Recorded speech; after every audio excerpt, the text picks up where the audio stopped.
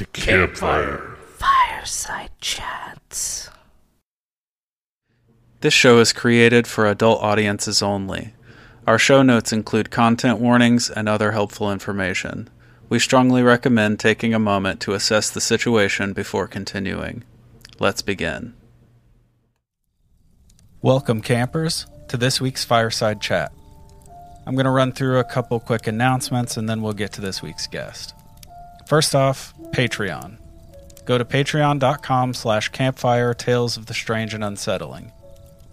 Choose the tier that best suits your preference and get access to exclusive and discounted merch, behind-the-scenes looks at the writing and editing process, and 2 weekly shows, Lights Out and Midweek Weird. We also have a few monthly shows coming down the pipe, so definitely stay tuned for that. In addition to all that, you also get monthly swag bags, which are pretty cool. Stickers, buttons, etc. So what are you waiting for? Get over there. If you want the whole world to know that you're a diehard camper, go find the link in the episode's description or go through our link tree on all of our socials and check out our merch store. Stickers, t-shirts, hoodies, coffee mugs, fantastic designs from great artists like Jonathan Dodd and Easton Hawk. While you're in that link tree, tap on the Discord button and come join the community that we're building. Our Discord is a place where we can connect with all of you on a more personal level, so get over there and join the fun. And now, I am so excited to announce that this week's guest, you already know, you clicked on the thing, but it is none other than Fortean philosopher extraordinaire, Joshua Cutchin. To say that this guy has been prolific since his first book, Trojan Feast, in 2015, would be an understatement of criminal proportions. In the last 7 years, he has penned a series of in-depth books on various aspects of paranormal phenomena. I'm not even going to list them all. Links to every one of them will be in the description. On top of his incredibly valuable insights, he's really just a great guy. You should absolutely support everything that he does. This week we discussed his newest book, the enormous and deeply profound Ecology of Souls. A truly exhaustive look at the connections between anomalous experience of all sorts and death. Now when I say exhaustive, I mean it. This thing is a legitimate tome. Something to be truly proud of, without a doubt. He's become a great friend, and hopefully this is the first of many appearances to come. And with that, let's just get into it. All right, Josh, first of all, thank you so much for being on the show. I'm super psyched for this.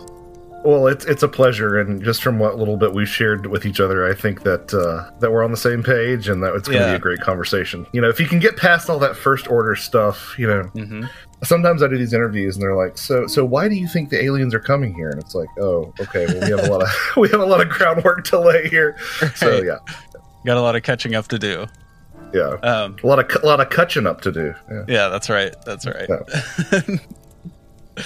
Okay, so I think, given the title of your book, I think it would only make sense to begin with the connections that you've made between psychedelics and the psychedelic experience and, Fortean experience. I mean, in some of my, again, more reductive hours, I kind of think it's the same thing, Yeah. I'm definitely on the bandwagon that some of these things happen, at least some of them happen in an altered state of consciousness. The persistence of the theory that we might generate endogenous DMT in sufficient amounts to facilitate that really does sort of push me further towards that inclination than I have otherwise, which of course, as I'm sure you realize, but just for your listeners' edification, doesn't mean that I'm saying that it's in your head. Right. Or even if it is in your head, that it's not objectively real and doesn't have some sort of objective reality going on. But, I see so many things that sort of have pointed me in that direction over the years, not the least of which is the fact that things like the alien abduction experience look a lot like shamanic initiations, as Eddie Bullard pointed out in his UFO abductions measure of a mystery back in the 80s. Like Kenneth Ring pointed out the similarities to the near-death experience in the 90s, and a case can be made that they look like trips to fairyland and out-of-body experiences, and even some cryptid reports look that way. I'm always fascinated by how people gloss over this not insubstantial amount of Bigfoot reports that have missing time. Like, that's just something that is wild. But if you look, they're not incredibly hard to find. And, of course, the Flesh and Blood folks are like, well, it's infrasound. Bigfoot's issuing these subsonic frequencies that are making you disoriented. But I'm like, okay, but that doesn't explain why, you have 4 hours missing. So I think that at least, some of the time that's the level on which these things operate. The infrasound thing has never made sense to me, because I know for a fact that I don't lose 30 minutes every time I see tigers in the zoo. You know what I mean? That's true. It's true.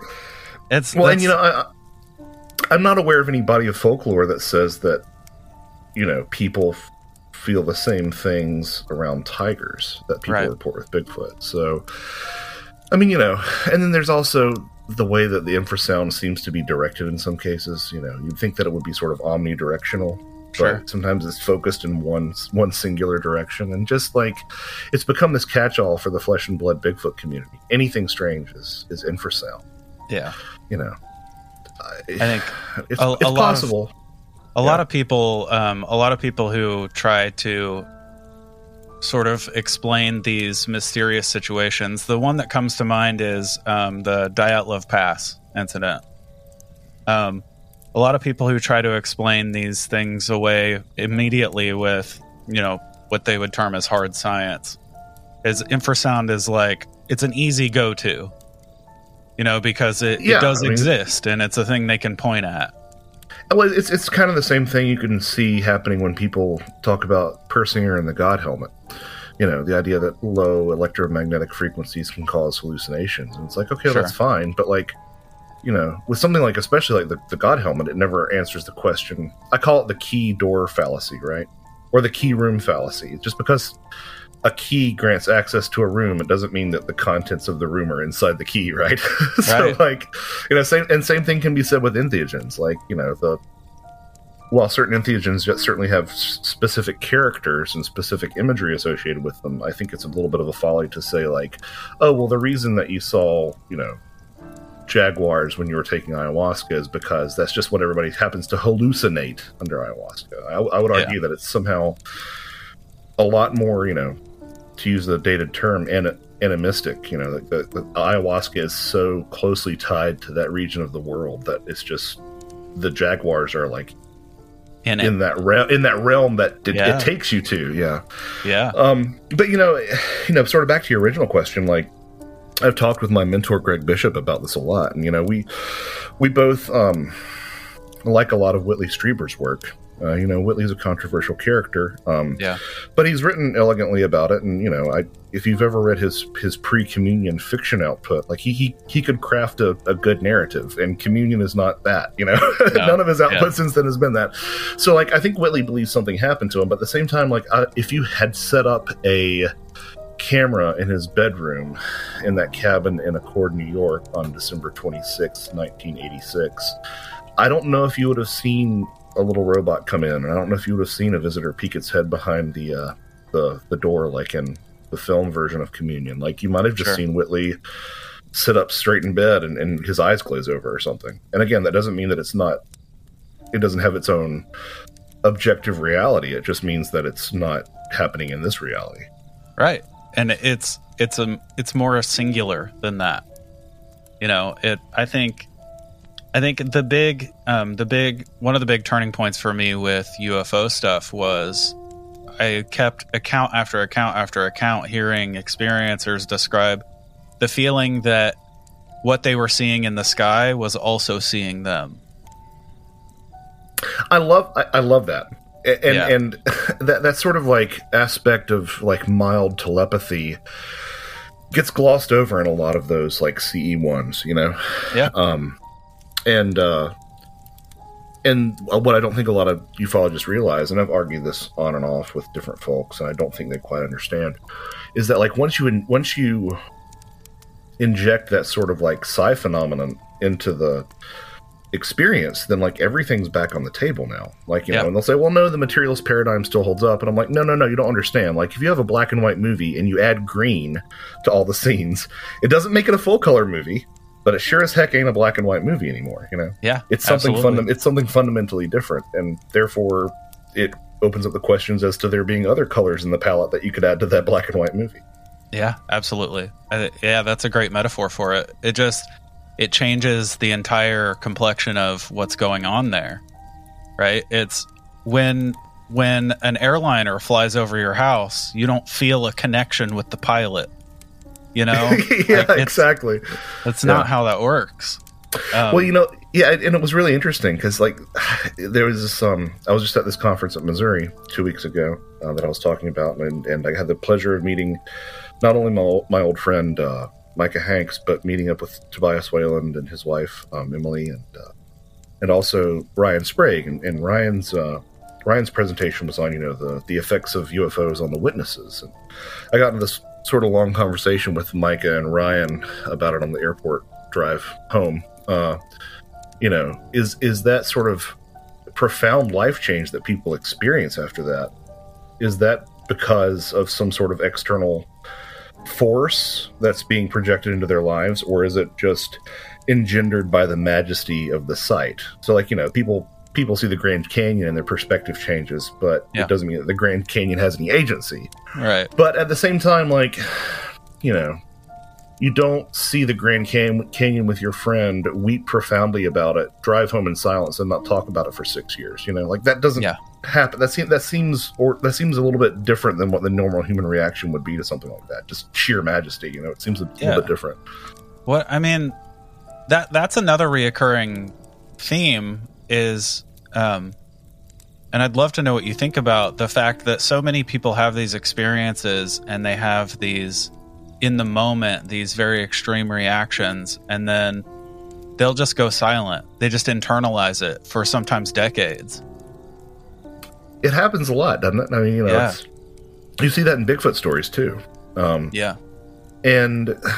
you know, honestly, part of me can't help, again, since we're already on this topic, thinking about the way that if you don't really record your dreams right away, it's really easy to forget them by lunchtime. You know, if you don't record your trips right away, it's really easy to forget about them as well. It's almost like there's a built-in lack of short-term memory that gets impressed on you when you have these experiences, and it kind of sounds like that in some of these cases with some cryptids and some UFO sightings. Now again, since dreams operate that way as well, you could say that there's some sort of mechanism that's not, you know, metaphysical that we have. Sure. But man, some of these changes that these people have, these 180s, are just so profound. Just so profound. That was something that Ryan's presentation did a good job of, is like, you know, people will just sort of dive into full-on eschatology, or they will, you know, become vegans overnight stuff. And it's just like, it really does look like that, that Road to Damascus experience more than anything else, you know. It really does. That's interesting. I've often asked experiencers that I've spoken with if the experience seems less or more impactful over time. And it seems to be a grab bag. Some people experience it one way and some the other, but I wonder if it does fade, and if it fades because of something built into the human, you know, experience. You know, in my very limited experience, and you can fit my paranormal experiences really inside a thimble, but you know, the things that I've had, they've tended to wane over time, because, like, I start second guessing myself and my own perception, and that's something that we were talking about again before we started recording, about, you know, just trying to be an objectivist without being a skeptic. You know, so you want to prove something. You want to exhaust every possibility so that you can know that it was true and that something genuinely anomalous happened. And, you know, I think about the night that I spent in Waverly Hills Sanitarium back in 2000, and good Lord, like 9 or something. Yeah. And, you know, each year it gets a little bit easier for me to say, did I really see that? Did I really experience that? But, you know, in the immediacy of the moment, it was just like, you know, oh, this stuff's real. Can't get away from it, you know, really. Yeah. When you're right in front of it, it's a lot harder to pick it apart and question it, right? Yeah, when you have a door in an abandoned tuberculosis hospital slam open in your face, it's like, how do you know? But then you sit back with it for over a decade, and you're like, well, was there maybe some sketchiness? Maybe did the owners put in a pneumatic hydraulic arm or something behind it, or was I just really hyped up? But at the same time, like, no, that door slammed open in my face at the exact right moment. So I don't know. Yeah, so your book, Ecology of Souls. Yes. What I've really enjoyed so far is, I mean, the premise basically. I should let you. If you would just give the audience sort of the elevator pitch of what the book is.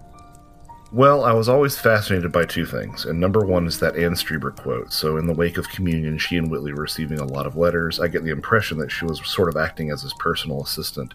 So she was reading a lot of the experiencers' letters, and one of the observations that she made that he discovered, in their office, he just looked at it one time and said, "This has something to do with what we call death," referring to the UFO experience. And then, one of my most common, counterpoints to people pronouncing the extraterrestrial hypothesis is that, well, then why do people see dead loved ones during alien abductions or during periods of UFO contact, which happens quite a bit. So I wanted to sort of like examine that question, because it's sort of my MO is to take something that people have flirted with here and there in the literature and say, okay, well, you've devoted maybe up to a paragraph to this, but like, can we unpack this a little bit more? Of course, Whitley's 1,000 pages more. Yeah, just a little bit more. Yeah. Well, and that's what I discovered is that once you start trying to crack open that chestnut, you end up talking about everything, and I really didn't realize that would happen. But I sort of knew that I'd need to talk a little bit about NDEs, but then I was like, no, NDEs and OBEs and ancient concepts of the soul and ancient figures that take us over that threshold of death, psychopomps, and shamanism has a lot of death, rebirth motifs going on. The fairy folklore is chock full of death imagery, and then my surprise monuments and ley lines and all that stuff, and then you're ready to talk about UFOs. So you didn't realize how many tent poles you were going to have? Had no idea, and I didn't realize that what it would turn into was like a really holistic snapshot of how I sort of view this phenomenon, however you want to look at it right now. But that's exactly what it's kind of become, and in some ways it feels like a capstone to this first sort of phase of what I've been doing.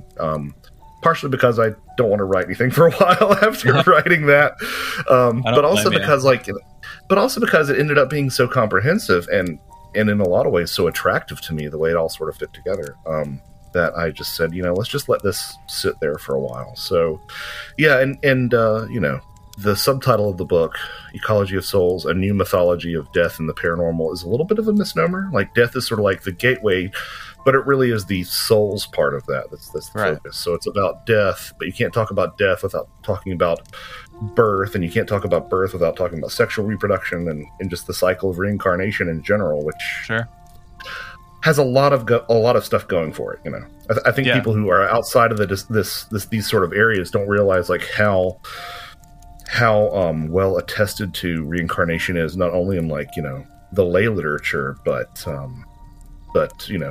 tenured academics writing about reincarnation. I'm thinking about Ian Stevenson and Jim Tucker. The stuff they did at University of Virginia, which is good stuff, like solid stuff. So that's kind of the elevator pitch. I guess it was a long elevator ride, but that's the elevator pitch. No, it makes sense that a book this big would have a longer elevator pitch, right? It makes sense. Yeah. Well, and that's something that.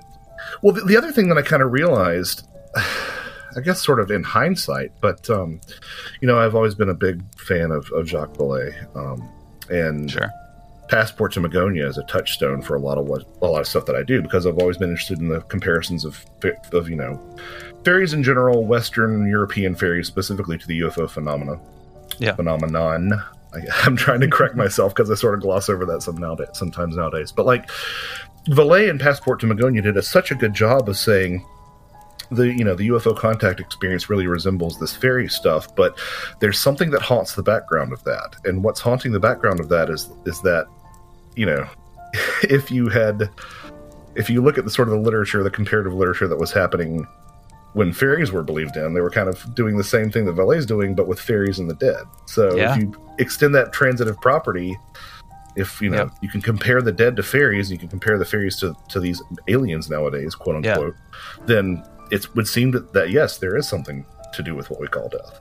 See, and that's one of the things I really love about what you've done here is you've taken all these like landmark notions, like Passport to Magonia, like the work with connecting NDEs to these experiences, the work to, connecting psychedelics to this, and you've sort of gone like, let's go one step further. Like push it back one more layer, and I think that I find that really attractive too. Well, I really appreciate it. I really appreciate it. I think, and I know I've heard you talk about how you're a Christian, right? Mm-hmm. And I also have like a pretty deep religious life, and I think one of the things I find so attractive about this is it sort of helps me reconcile the two things. It really does. Yeah. And in some ways, so to your first point, I think that I wrestled with that a lot in the beginning, because a lot of people who are familiar with the work of Eddie Bullard or Kenneth Ring, or even Graham Hancock and Terence McKenna are going to be like, well, yeah, these connections have been made. But again, it's that okay, well, let's follow this all the way. Let's follow this all the way. Let's use sort of, the logical transitive property. And what does this tell us? It seems like these things bring us to a threshold of some sort. But it's really interesting that you said that, and it really does warm my heart. I think that the book will read differently on a second reading if people go into that second reading knowing that a lot of this was me trying to figure this out for myself. Like, it's part of the reason that I self-published is because like this is like Josh's not really therapy session. I don't know what I'm trying to Josh's attempt at closure, Josh's attempt at like sort of trying to thread that needle between my interests and my own faith. And I think I've done it for my purposes. And if it does it for other people's purposes, that's just icing on the cake. But I can't deny some of these experiences that people have had, but I also have a strong conviction towards my faith. So again, how do you sort of make those things play nice together? Yeah. And that's what the afterword is basically like, this is kind of where I am with my faith. But like, you can kind of, once you know that, you can kind of see me doing that the entire way. Like, well, if, without getting to, happy clappy Christian, which I think a lot of this stuff has a tendency to teeter into, well, it's just aliens and demons. Let's be done with it. But, someone's pointed out something really interesting to me that I hadn't really considered.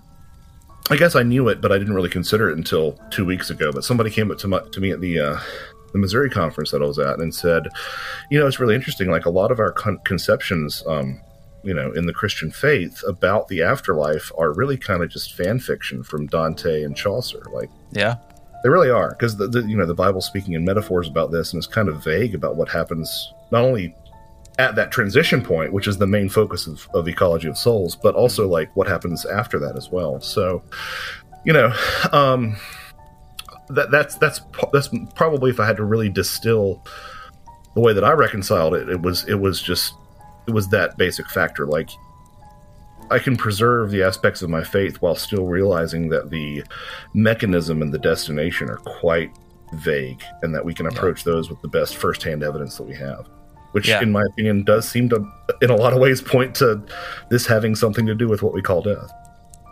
Yeah, I think, and there's nothing more fundamental to the human condition than life and death, right? Birth and death. That there's nothing more human than that. And I think that it's really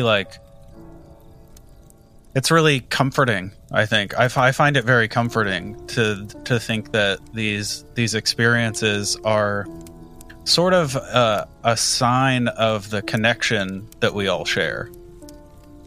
I would agree with that, because it's something that Terence McKenna talked about a lot, which was, the psychedelic experience is perhaps a birthright of all of us, and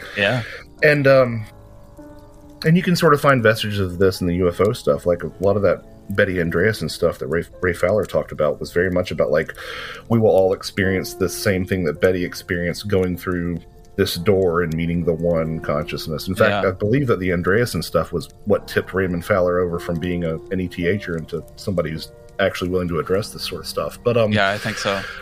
But it's, my wife has been giving me grief for the past couple months. She's like, who wants to read a book about death? And I'm like, well, I get it, but like, that was my takeaway while writing it. Like, I ended up being more reassured and more comforted by it than anything. And I just saw someone on Instagram today who sort of was halfway through and said the same thing. Like, they find it to be more reassuring than anything else, because it does imply that something is looking out for us in a lot of ways. I mean, I think it's easy to think about it like that. Like, who would want to read a book about death? But anything about death is about life. Your book is sort of like drawing the death tarot card, right? It's not about death. It's about transition and rebirth and all the positive things that come from navigating those liminal spaces. That's a great way to put it. And I hadn't really considered it until now. So thank you for putting that in my mind, because I'm probably going to have to trot that out in the future for myself. Yeah, that's an excellent way to put it. And, and you see this too in these phenomena, that there is that current refrain that I address in the book, that die to death refrain, Yeah. You see that in trips, you see it in near-death experiences, you see it in the alien abduction scenario most often, those three things. And it's this idea of, like, move past that fear so that you can, not only better those around you and yourself in this life, but, perhaps even better yourself in wherever you wind up next. Yeah. And I think anyone who's had a profound psychedelic experience, you often hear the term ego death. You hear descriptions of having, the facade, the person you've built in this reality sort of picked apart into tiny pieces and reassembled, and all this imagery that they say everything except death itself. You know what I mean? Like, it's all these allusions to death. And I've always had the feeling that, like, maybe you're really just getting brushed up against the veil. You know what I mean? Like, you're just right there. Yeah. I think that's a good point to make. It's almost like all the allusions to death without denying your eternal nature, right? So it's like everything that you think death is, it still is, but there's something about you that endures. And again, that puts me in the mind of Saint Terry of McKenna, who claimed to have put a quote-unquote high-ranking Buddhist monk onto DMT, like got him hip to it, and said that the monk told him, that's as close as you can get without passing the point of no return. So McKenna started calling the bungee into the bardo. Yep. But man, that guy could turn a phrase. He really could. I make it a point, like, once a year to, like, just listen to 3 or 4 lectures of his, just to see how I hear him differently, because as my journey goes, I hear him differently. But and of course that's where Ecology of Souls comes from. I'm not sure if he originated the term, but I think that he might have.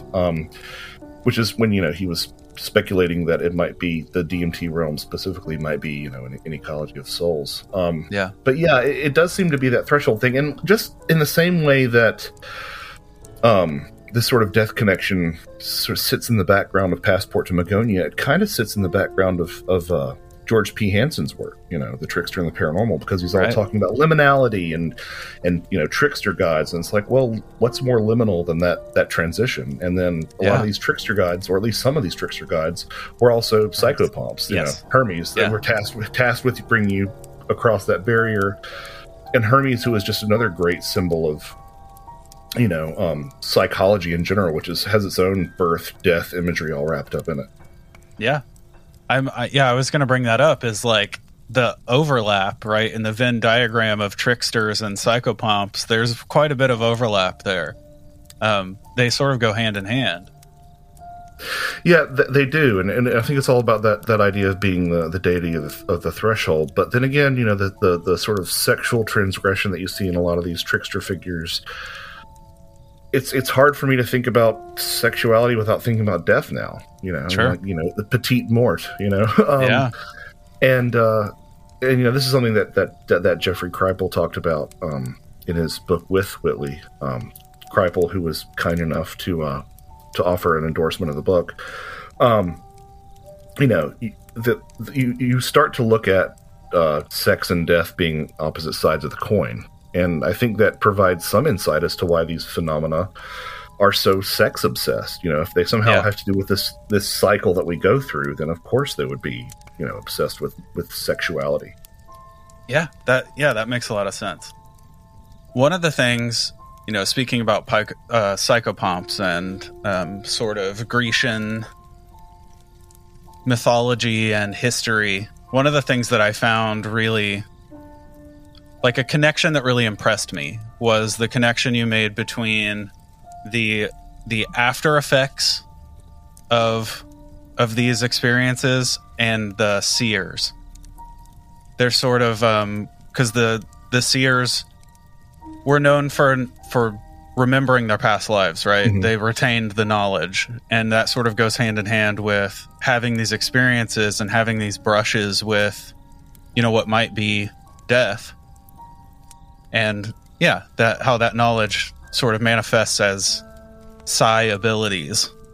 It's super interesting to me. The seers were always said to have either rejected the draft of forgetfulness, lethe, or not passing over the planes of forgetfulness, or whatever it was. And you find these sort of forgetful brews in a lot of different cosmologies, including China and stuff. Yeah. NDEers often come back with psi abilities, and I think it's interesting that the people who don't have near-death experiences don't come back with psi abilities. It kind of is. It's a nice little parallel there, and I don't know if our forebears were describing something real or they were just making observations, but it definitely seems to align with that, and that's the thing that you just sort of can't. I found a hard time pushing past. Is same thing can be said with shamans. Like the point is they remember. Like they enter into. They sort of voluntarily enter into a symbolic or literal, depending on the level of initiation, death experience, near death experience, and the point is to remember and come back so that you have these powers, and they keep it with them. I'll be damned if alien abductees don't have the same things happen. The cryptid thing is always a little bit of a of an awkward puzzle piece to fit in, because that doesn't happen as often. There's a couple examples here and there, but that doesn't happen as often with the cryptid stuff. Happened all the time with the fairy stuff.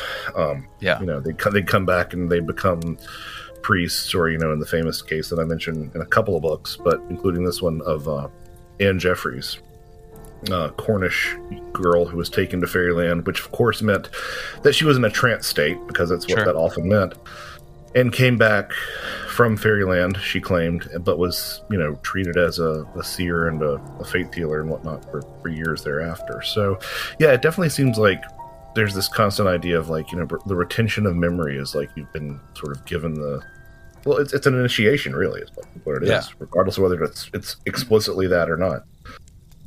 Do you think maybe there's a connection between the sort of timelessness of these experiences and maybe a supposed wisdom that these people are assumed to have after?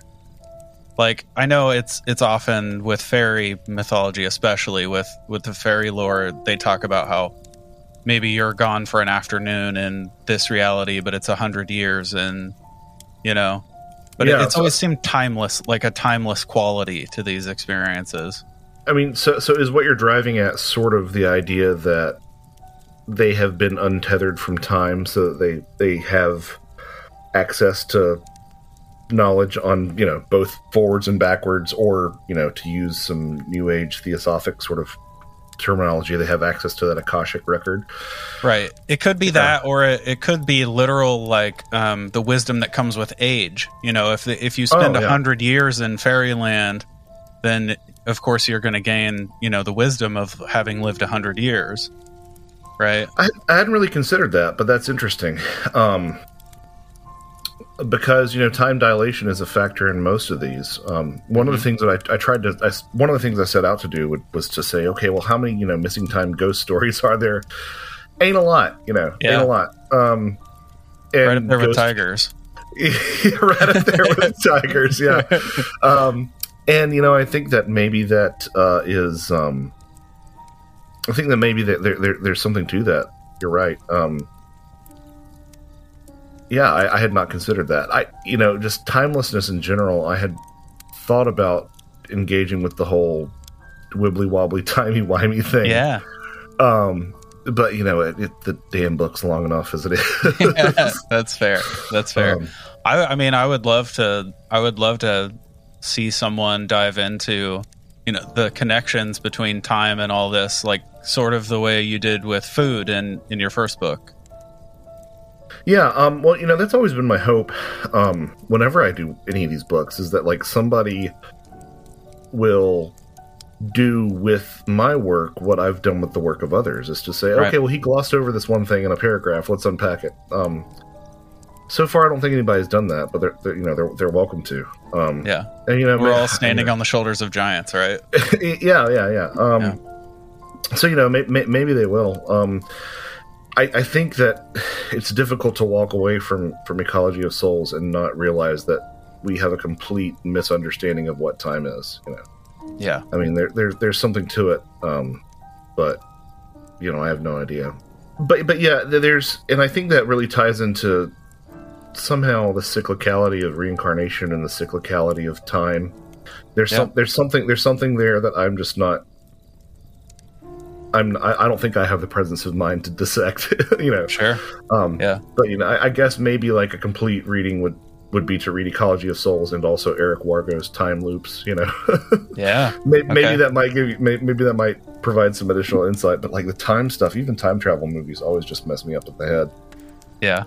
It's a lot. It's a lot to process all together. And I think that speaks to its effect on these situations. This phenomena is like that timelessness is it's incomprehensible, right? The concept of being without time is not something that we're even capable of wrapping our minds around, and I think that's why it has such a significant effect on people who experience it.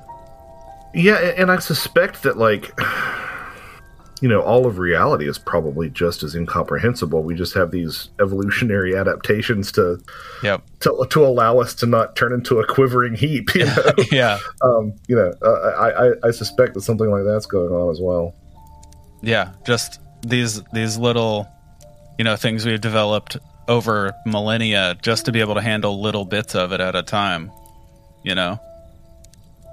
And yeah, I mean that's really our true superpower as a species, is just our adaptability.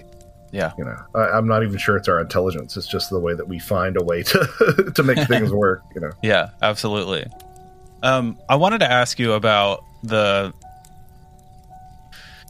component of fear in all this, because so many of these situations, these experiences that people have are accompanied by fear, right? And I think that's also common with death in general. The way we perceive death, a lot of fear is attached to that, and I think that's another big thread that connects them all.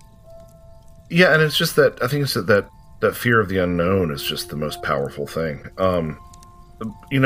I perceive something halfway through Ecology of Souls that it's another reason that the book is so long, because I started to notice that I was sort of tending towards love and light a bit too much, and and it's easy to do when you're talking about like a lot of these spiritual ideas and such. Yeah. So like I did take a step back in a couple of points and be like, okay, well, obviously this is not great for everyone. Right. Although I have a hard time believing it's not not the experiencer's fault. Yeah. I'm very hesitant to shame the experiencer for the way that they feel. That's not something I do. But it might be our fault just as a species that we can't realize, how beneficial fear can be, or how beneficial what's happening to us can be. Right. I mean, it's sort of a tired example, but think kids at the pediatrician or animals at the vet. It's a terrifying experience, but it is for your own good. At the same time, that kind of feels wrong because it feels like there's some ulterior motive that could easily be at play. Right. So, I think that it's part of the reason that I was sort of drawn to the idea of an ecology of souls, because it implies a real diversity of let's call it what it is, really, in a lot of ways, spirit phenomena. Sure. It implies a diversity of that, but it also implies sort of the ambivalence that you'd find in a food chain, right? A shark doesn't hate you, but it's going to do what it does. Yeah. Yeah.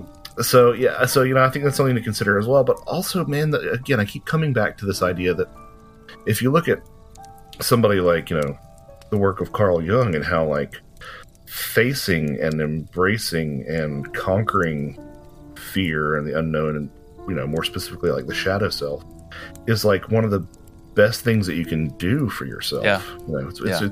It's the people who don't have to, or don't have the opportunity to, or don't have the courage to face that are the ones who are living an impoverished life. Okay. So it really ends up being sort of a fine line to thread. But I think we have to be completely open and say, well, a lot of these things with the spiritual component tend towards the positive, I think, and might even be positive without us realizing it. But I think there are some things that are a little bit more predatory that are out. Yeah. Okay. 100%. Yeah, I could see that. So you think maybe the fear that people experience during these are just maybe a smaller representation of humanity's tendency toward resistance when it comes to transition, when it comes to these big changes, right? Because that's sort of a theme in humanity over history, is this resistance to change. That, and as you alluded to again in our pre-talk, set and setting, right? Yeah. We have so much to fear, that, and so much that we're not satisfied within ourselves. Yeah. That I think that makes an easy target for amplification in some ways.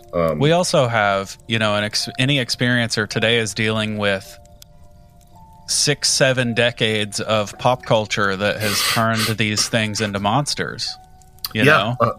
100%. And a lot of there's some good pop culture out there, but the topic is too complex to really get across well in pop culture, I think. Sure. Yeah. And so, I think that definitely has colors a lot of these experiences. I mean, and I think just more broadly speaking, like the way that we perceive these things in general is almost not entirely a cultural construct, but like the cultural constructs are definitely playing a role. I mean, you can just look at sort of like the entities that have been reported and how they come in waves and how, Yep. As soon as the Greys become popular, everybody starts seeing Greys, I think that's definitely a part of it too. And that's, at the end of the day, if this is somehow external to us, which I'm not convinced it is, right? And if it is somehow internally generated, which is an idea that I don't like, because come on, we all want there to be critters, right? We all want there to be creatures. But like, if you're dealing with the ecology of souls, then you've sort of got to look at these ideas like of polypsychism and these ideas that like an aspect of yourself might be what you're facing down.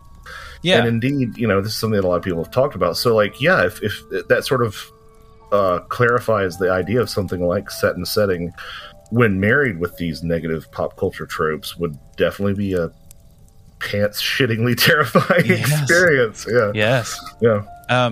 And I mean, I think I mean, I'm in the camp of I like the idea that it's sort of a mixture of the two. I know, I think it's Greg Bishop who talks about the concept of co-creation, right? That idea that it's at least part of what we're experiencing is our own perception blended with the other, right? Right. Right. And I'm not sure if even Greg has decided whether it's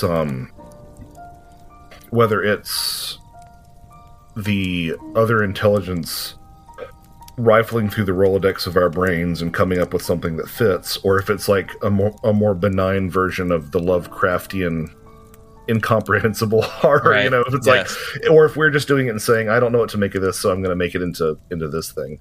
I'm not sure where that really falls.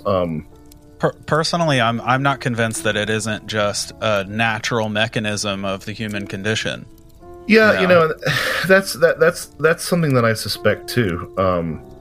I mean, I think the way that our expectations color our experiences is readily evident. I mean, like, again, sort of the pithy and tired sort of example, but like when somebody gives you a spoonful of something that you're not expecting, you're expecting it to be one thing and it's another thing. Like, they give you, chocolate sauce when you were expecting marinara, and it's like, what? For a minute, you're like, what the hell is this awful thing?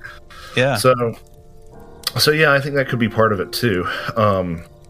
The idea that I've played with a little bit is that, again, something else that we had addressed before we pushed record, was the idea that, like, the pure naked form of this thing, if it is indeed one thing, and I suspect it is, but that's neither here nor there. Yeah. These anomalous lights are seen by so many different people in so many different contexts, but they're seen in places of heavy Bigfoot activity, and they're seen in haunted houses, and they're seen in the alien abduction experience, and this and that and the other. Yeah. I kind of wonder if that's not like the purest form of whatever this is, and then light, the soul, which you do see that description time and again in a lot of different not only indigenous cosmologies but in early Christianity. The idea of the soul as an orb of light. Near-death experiencers describe themselves as turning into a ball of light. Meditators describe the same thing, and that somehow this light doesn't act on a specific spectrum that triggers that endogenous DMT release, and then it has access to our hard drives. Yeah. I wonder. Completely untestable. We'll probably never know if that's the case, but it's something I think worth considering. That these things don't look like anything until you're there. If a tree falls in the wood and no one's around to hear it, you're out of luck. Yeah. I mean, I think people overlook these lights. They talk about them a lot, but I don't see a lot of people talking about the fact that they're ubiquitous, across all of this. But for some reason, when you see an orb in an old house, it's a ghost, and when you see an orb in the sky, it's an alien, right? Yeah, and I mean that's a similar argument that I would make with poltergeist phenomena as well. Which I talked about in Footprints is like well, the only reason that you're saying this is Bigfoot is because in those Class B reports where you don't see an actual Sasquatch, the only reason that you're saying the stones thrown at you and the knocks in the forest and the footprints and the noises and the voices are Bigfoot is because you're in the woods. Like if this happened in a house, it'd be a poltergeist. Like it totally would. Yeah. Which again makes me suspect that like a lot of these things, poltergeist activity just comes with the package. But it would be a worthwhile project. And I don't think I could do it because it would probably be even longer than Ecology, and nobody wants to read that, right? But it would be a worthwhile project to look at how, not only that how lights behave, these anomalous lights behave in UFO cases versus hauntings versus, when they're seen in areas of heavy Bigfoot activity, to see if they behave any differently, to see if they're described any differently. I suspect that they're not. Yeah. And then to say, and to try to draw some conclusions from that, I think that'll be a worthwhile endeavor. But again, I think it would just be a huge, like, gigantic project. I mean, it could be someone's life work, really, in a lot of ways. First off, I would sign up to read that. Well, I would too.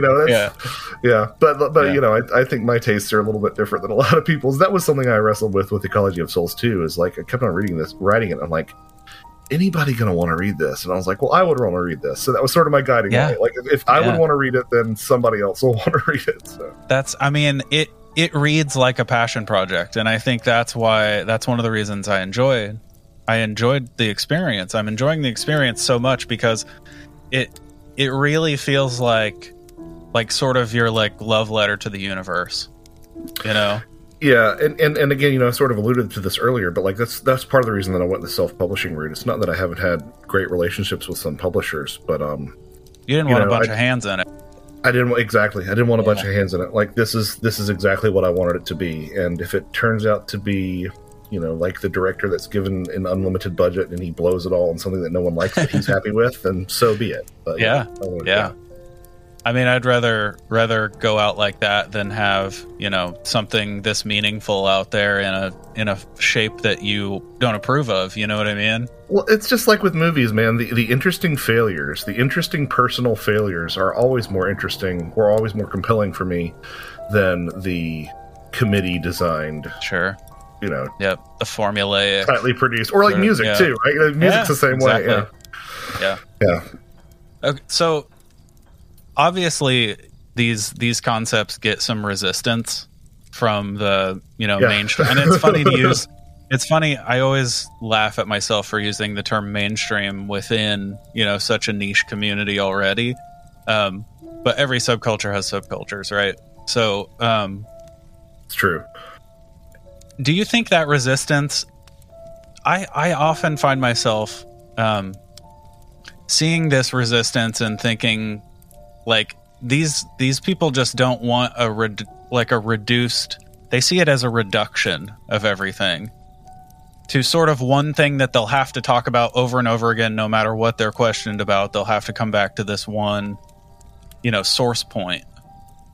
I think people like to talk about, like, well, there are aliens here we can talk about. There are ghosts here we can talk about. You know what I mean? And sort of tie all those threads together, I feel like it kind of terrifies a lot of those people. Well, it's that, and it's also, you know, and this, you see this in every single discipline. It's this idea of, oh, I've built a body of work on this one idea, and if it's different than that, then my life's work has been invalidated. And that's not the case. It's never the case, because what you've contributed informs the Hegelian synthesis that comes out of that dialogue, right? Yes. So that's. But you're right. That is part of it, and there's also the religious impulse that I think that people, you know, have that manifests. You know, even if you have an atheist ufologist, they still have an atheist impulse towards, you know, the extraterrestrial hypothesis, if that's their thing. Material, right? Material. So I think that's part of it too. But you know, so Gregory Shushan, who informed a lot of the book, has written some great stuff on comparative near-death experiences in indigenous cultures and also ancient world cultures. I said something in the foreword to one of his books that I thought was really interesting, was that, you know, a lot of times people who are Forteans or people who are, you know, looking for doing the comparative folklore, comparative thing, get accused of cherry picking. But he's like, that's the point. Like, you would expect manifold differences, so that makes the similarities all the more compelling. Yeah. And I think that people will latch on, but people do sort of latch on and amplify those differences. In I think sometimes what can be an unhealthy way. You know, at the same time, like, I get what you're saying about people being sort of hesitant to look at these topics from this angle, but you know, I've been getting a lot of good feedback on Ecology of Souls, and I think that if this had come out 20 years ago, I don't think people would be as willing. You know, like, even in the time that I've been involved in this field, which really hasn't been that long. You know, Trojan Feast was 2015. I've seen the UFO community, really move towards embracing the altered states of consciousness idea. Now, I think it's really interesting that as the community moves towards that, all of a sudden you've got all this military skullduggery that comes out and says, no, it's aliens, and sort of recorrects that window of that framework as the pendulum swings, right? As the pendulum swings. So, like, you know, the kids who are the last ones to catch on to this are the cryptozoology kids, and, you know, God love them, I do. But but they have this sort of mentality where they want to sit at the table with all the cool scientist kids, and I just don't think that's going to be worthwhile. I had a really interesting conversation with Ken Gerhard, who is an absolute sweetheart, and we had some great conversations. But he's very much like flesh and blood Bigfoot kind of guy. And but he had a presentation where he talked about 30 of 1,000 Bigfoot cases as examined by Janet and Colin Board had paranormal elements. So I have some questions about that to begin with. How good was the data going into that? How many of the things that sound paranormal when you critically examine them have been explained away by cryptozoologists as not being paranormal, so they get lumped into that 970 as opposed to that 30. But but at the end of the day, the simplest way that I put it is I looked at Ken and I said, okay, 30 out of 1,000 Bigfoot reports have something paranormal. I said, how many paranormal grizzly bear stories you got? Yeah. And I wish that cryptozoology could just look at the altered states of consciousness thing, because I think it's gonna, not in every case, there's some very good cryptids out there that I think could be, quote unquote real flesh and blood, but I think that there's this wealth of interpretation that's being left on the table because they're so married to that colonialist 19th century kill it, bag it, tag it sort of idea. Yeah. I struggle with that a lot, for sure. There's just so much there. There's the involvement of like Jungian archetypes. There's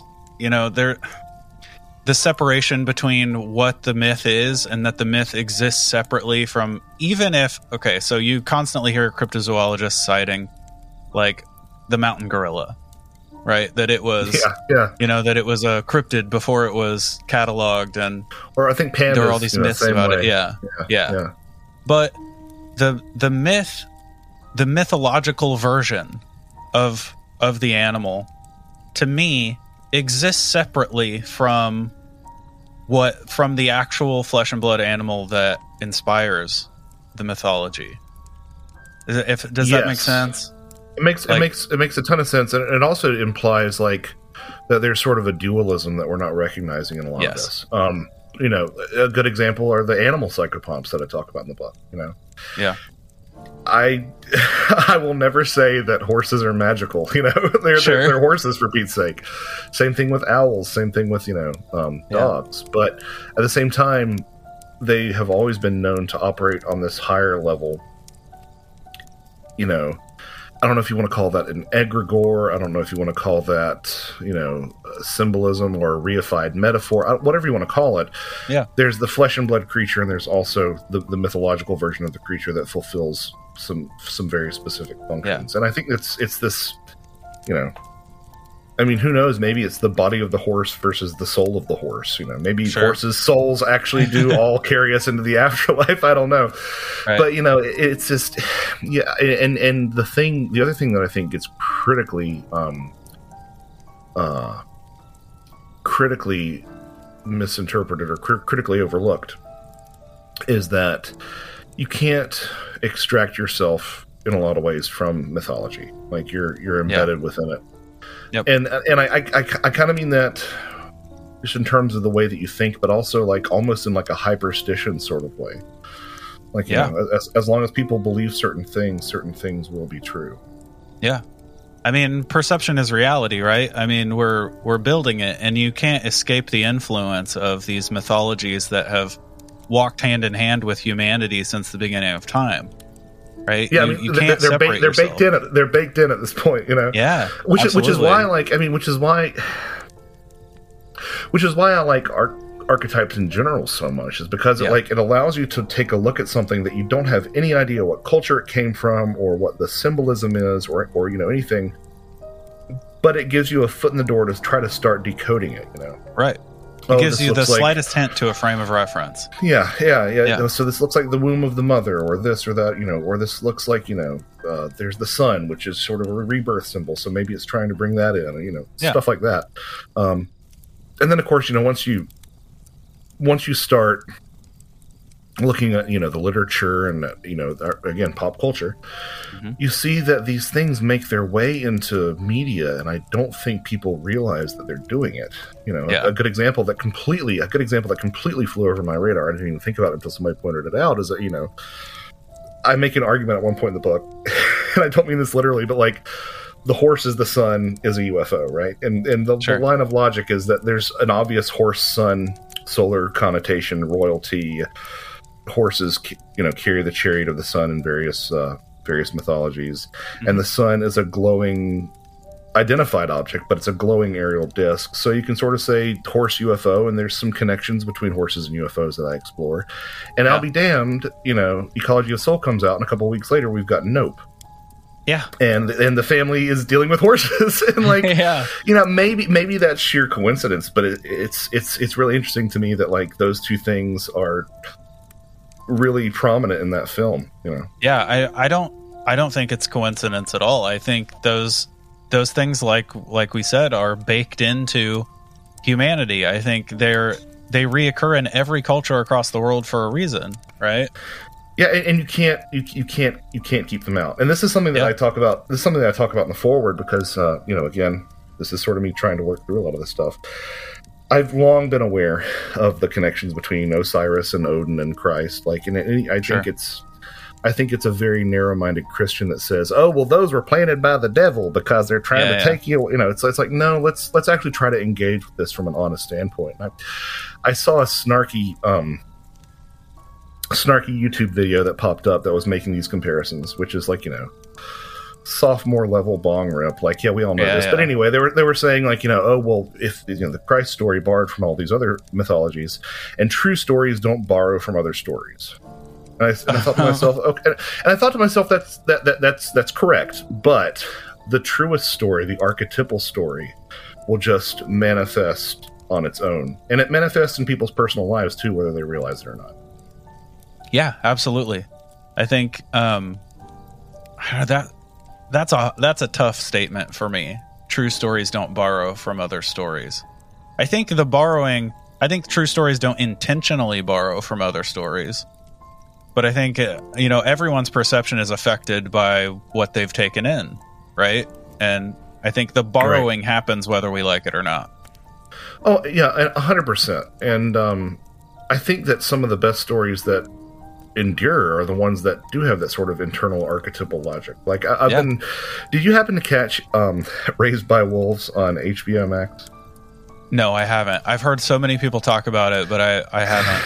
Well, it's unfortunately been prematurely terminated, but they did come out with 2 seasons, and it's a real Gnostic kind of Jungian kind of show. But what I liked about it, or what I found fascinating about it, because I have plenty of complaints, but like on the basic plot level, a lot of it didn't make any damn sense to me.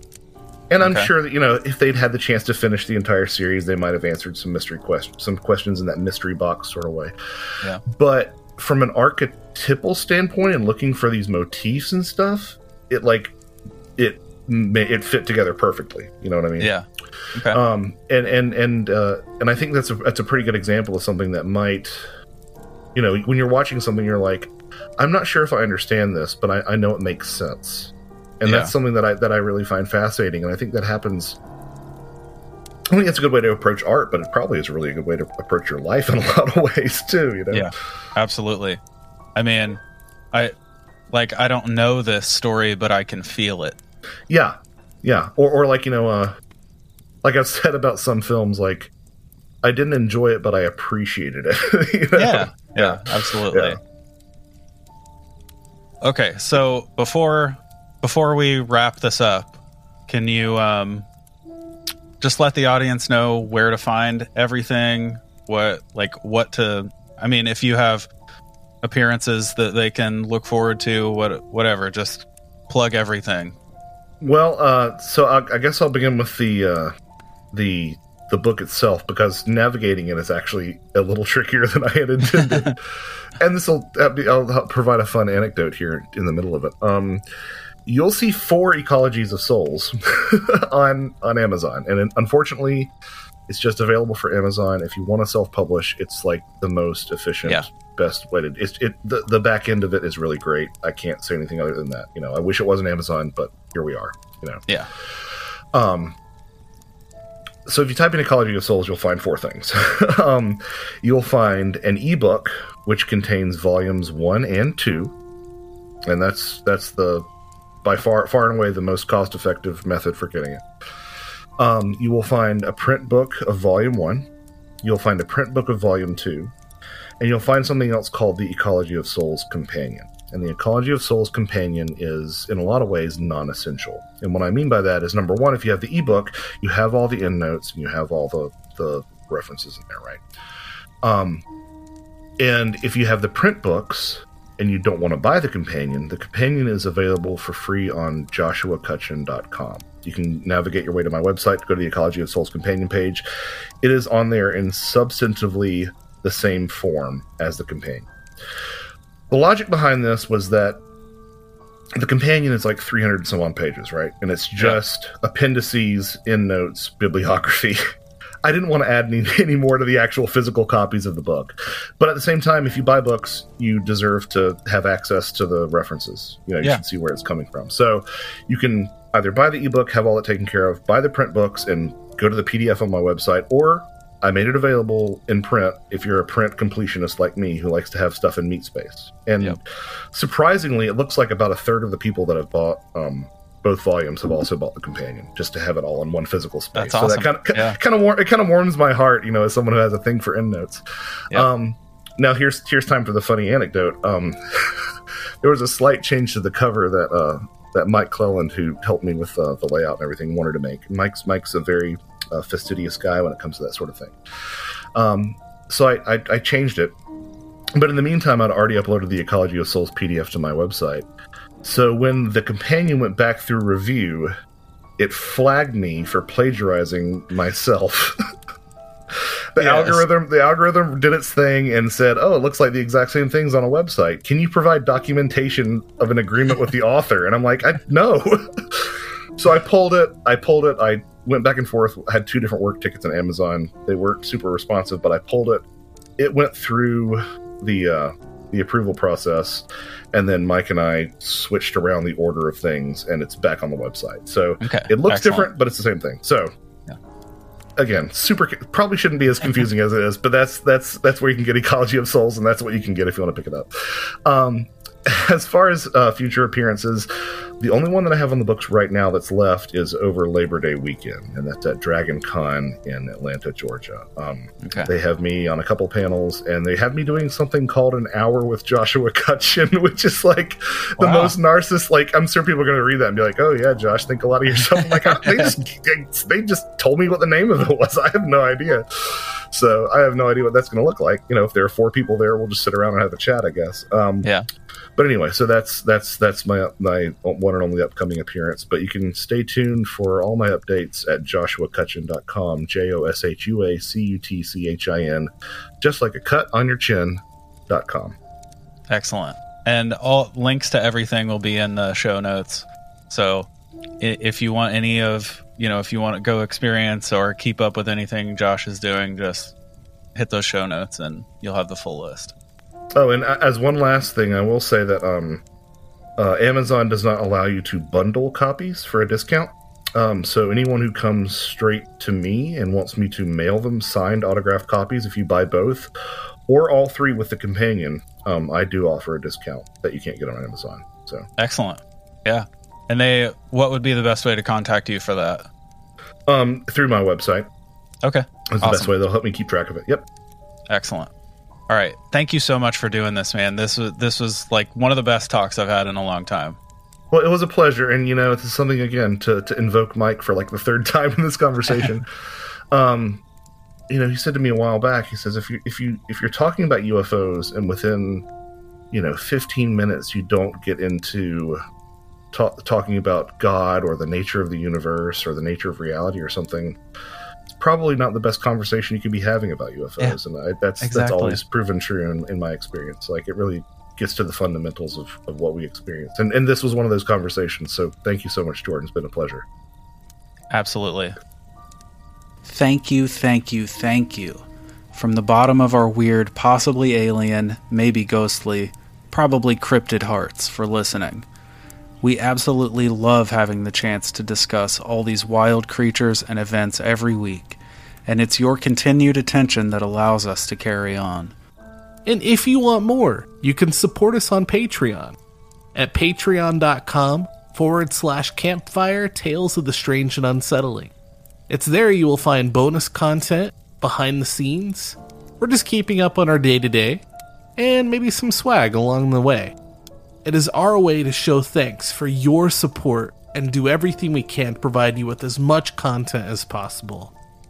Again, that's patreon.com/campfire Tales of the Strange and Unsettling. With that said, we want to get to know each and every one of you, so please come and check us out on all the socials. At campfire.tales.podcast on Instagram and Facebook, at campfire.totsau on Twitter, and you can also visit our website at campfirepodcastnetwork.com. If you love the show, please rate and review it. It's what truly helps us continue bringing your weekly dose of the strange and unsettling. And lastly, we do have our merch store. You can find the link available on all of our social media or via our link tree. Show your support. Buy a shirt, buy a sticker, buy a blanket, buy a pillow, anything that you want to rep Campfire Tales of the Strange and Unsettling. And that's it. Until next time, I'm Ryan. I'm Jordan. And remember, campers, stay weird and trust in the unknown.